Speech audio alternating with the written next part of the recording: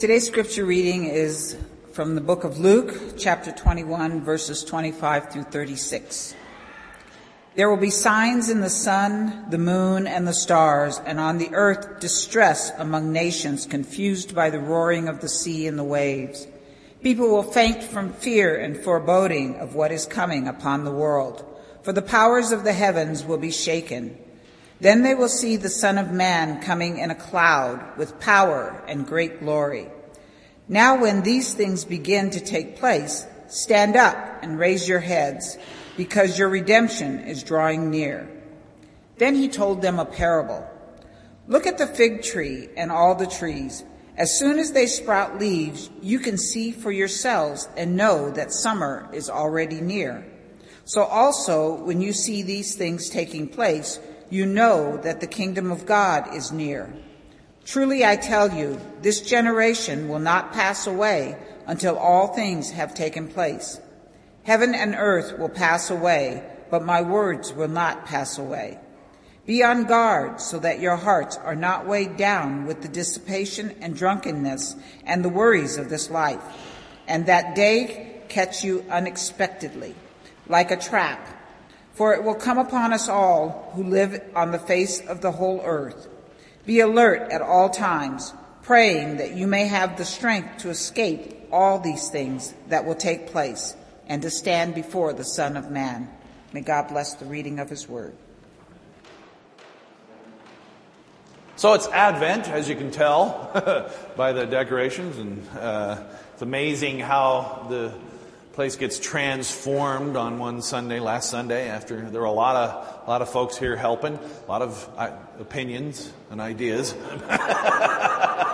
about how things should look. So, but it looks great. It looks great. And Advent is a joyous season when we're called to prepare the way of the Lord, to kind of prepare our hearts for the coming of the Christ child. And traditionally, actually, Advent was a time, it was kind of like Lent, actually. It was kind of a time of fasting and repentance.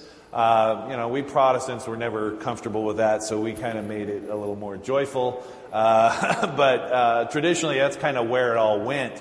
And it was because it was a time of anticipating, to look back at the time before Jesus came and the anticipation of the coming of the Messiah in the birth of Christ.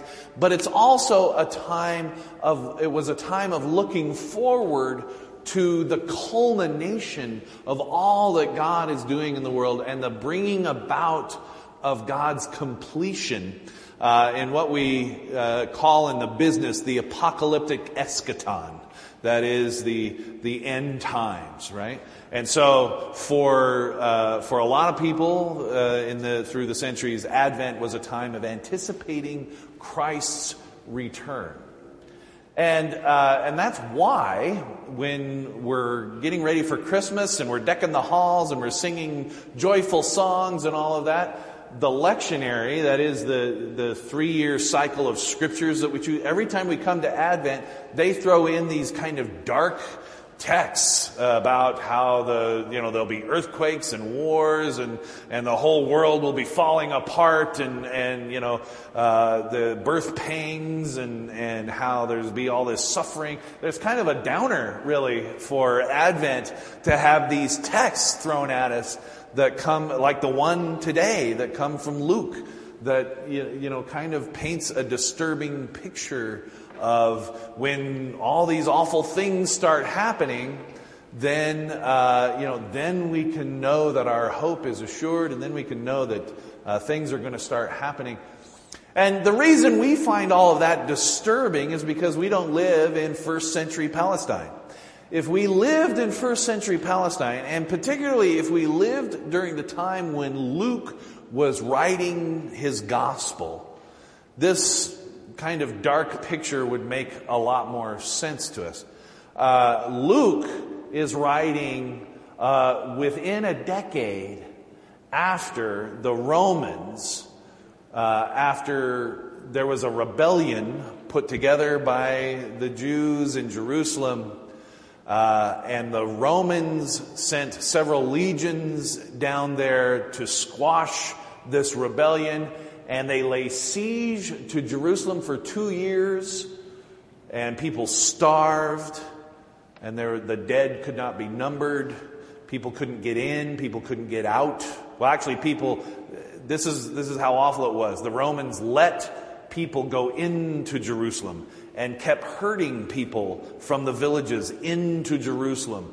And they would go out to places like Nazareth or Bethlehem, and they would herd the people into Jerusalem, and then they cut them off. So basically it was like, imagine the Olympics in 2002 here in Salt Lake City, and then someone put a wall around the city and said, you can't leave.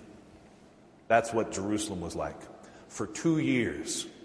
And then they cut off the water for 2 years, and the food. And I don't want to paint the gruesome picture that is painted by many historians of that time, but it was ugly. Ugly. It was dark. It was gruesome. It was despairing. And Luke is writing in the aftermath of that time. After, in 70 A.D., the Romans finally moved in and they destroyed the entire city, including God's temple, which they razed to the ground. It was gone, never to be built again. And this is the context in which Luke is writing to Luke's community about the coming of Jesus. And in this sense, about Jesus talking about the coming of hope, the coming of the eschaton and the apocalyptic end of the world, when God is going to bring these things into conclusion. And what Luke is saying, what Jesus is saying in Luke, is at your most despairing moments, that's when God is about to act. That is when when things look like they're completely falling apart. That's when you're called to pay attention, because God is in the midst of that somewhere, and things are going to start happening. And what Luke promises us in this is that redemption is near. Luke says redemption is near.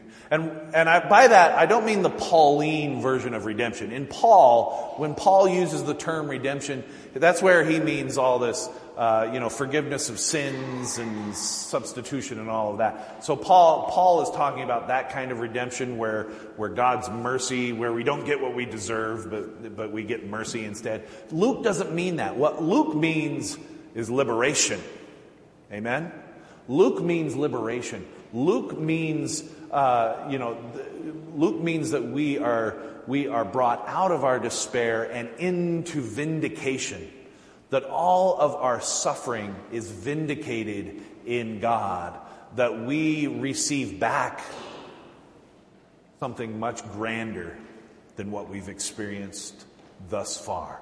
So it's more of a breaking of the chains, breaking of the shackles that hold us down, and the vindication of all of our suffering. And what does this mean for us today? Because, we're not under siege, although I'm sure the Olympics felt like it, but but we're not under siege. We're not living in first century Palestine. Not that we don't have despair. I know many of us are experiencing sorrow and despair and troubling times and difficulties. And in those moments, we wish Jesus would just come again and fix it all and do all of that. But what does it mean for us to live in this sense of anticipating God's redemption or God's liberation? And what we're told in Luke at the end of this text we're reading today is be on guard. Don't be all caught up in drunkenness and the worries of life. Now, I know that's a disappointment coming into Christmas time, right? What a disappointment. Thanks a lot, Jesus. And maybe that's why this is in the lectionary at this time as kind of a warning to us. But I think it's more than that. I think we are called through this text today to listen to not... I don't know about you, but when we're celebrating too much or getting carried away, drunkenness represents kind of numbing ourselves, doesn't it? Numbing ourselves to the pain, numbing ourselves to what's going on around us, numbing ourselves to the reality of life, and not facing those realities and not seeing them for what they really are. You just want to dull the pain. And for some it's booze, for others it's binge watching Gilmore Girls. That's me. that kind of thing, or whatever, or West Wing. Binge watching something on television. So whatever, pick your poison. But numbing the pain is kind of what that's about. And then on the other side, it's this: don't be caught up in the worries of this life. On the other side, we kind of feel the pain too much. Right? Sometimes we feel that there are things we cannot control, and yet we worry, we fret, we carry them around like weights around our neck. We cannot shake the anxiety and the stress of it all. We cannot shake this worry and this fret. And it hangs on us. And it makes us almost immobile. Sometimes the anxiety and the worry of it all is just immobilizing. We can hardly move because we're just so worried about what tomorrow may bring. And I think what God is calling us to do in this text today, for those of us who don't live in first century Palestine, is to really kind of grasp the reality of the world and to find our part in it. God is at work. That's the promise, that God is about the work of redemption. Amen? God is about the work of redemption. God is going about liberating the world we live in. There is liberation and vindication on the horizon. It's coming. And that's what really Christmas kind of represents, this reality of God coming into our situation. And I think what we are called to do is to be mindful of our space in that, of our role in how and what God is doing to liberate the world. And if we are dulling ourselves to the world around us, and by that I mean it's a great day to have a conversation about immigration. If we have it's easy, I got to say, it would be easy for me to ignore what's going on down at the border, down in Tijuana. It'd be easy. Just turn off the television. Stop looking at Facebook. I could just ignore it. That's the privilege I have.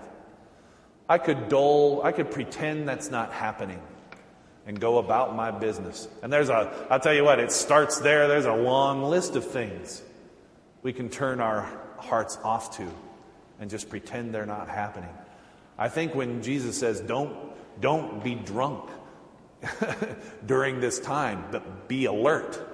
I think what Jesus is calling us to is to say, don't turn yourself off to the realities of the world we live in, but see where God needs to be at work and is going to be at work, and find your role in that. How are we participating in and joining God in this redemptive act of Jesus coming into the world? And how does that play out in 21st century Utah? How does that play out with First Baptist Church in the midst of it? And what is our role? The other side of that is when we find ourselves just gripped with this anxiety and the worries of this world, we are called to look for that redemptive relationship with God that says, today is not the end of the story. Right? We're not in first century Palestine. Luke was saying the Romans don't have the last word. The Romans do not have the last word. God has the last word. Amen? Today, it's not this world. It's not the worries and the frets and the things that are holding us down in this world, and we could list them all. In our personal lives, in our social lives, in our structures. But this world does not have the last word.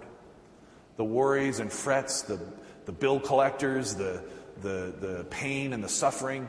That is not the last word. God has the last word. Amen? And that last word is a word of redemption, of liberation, of vindication.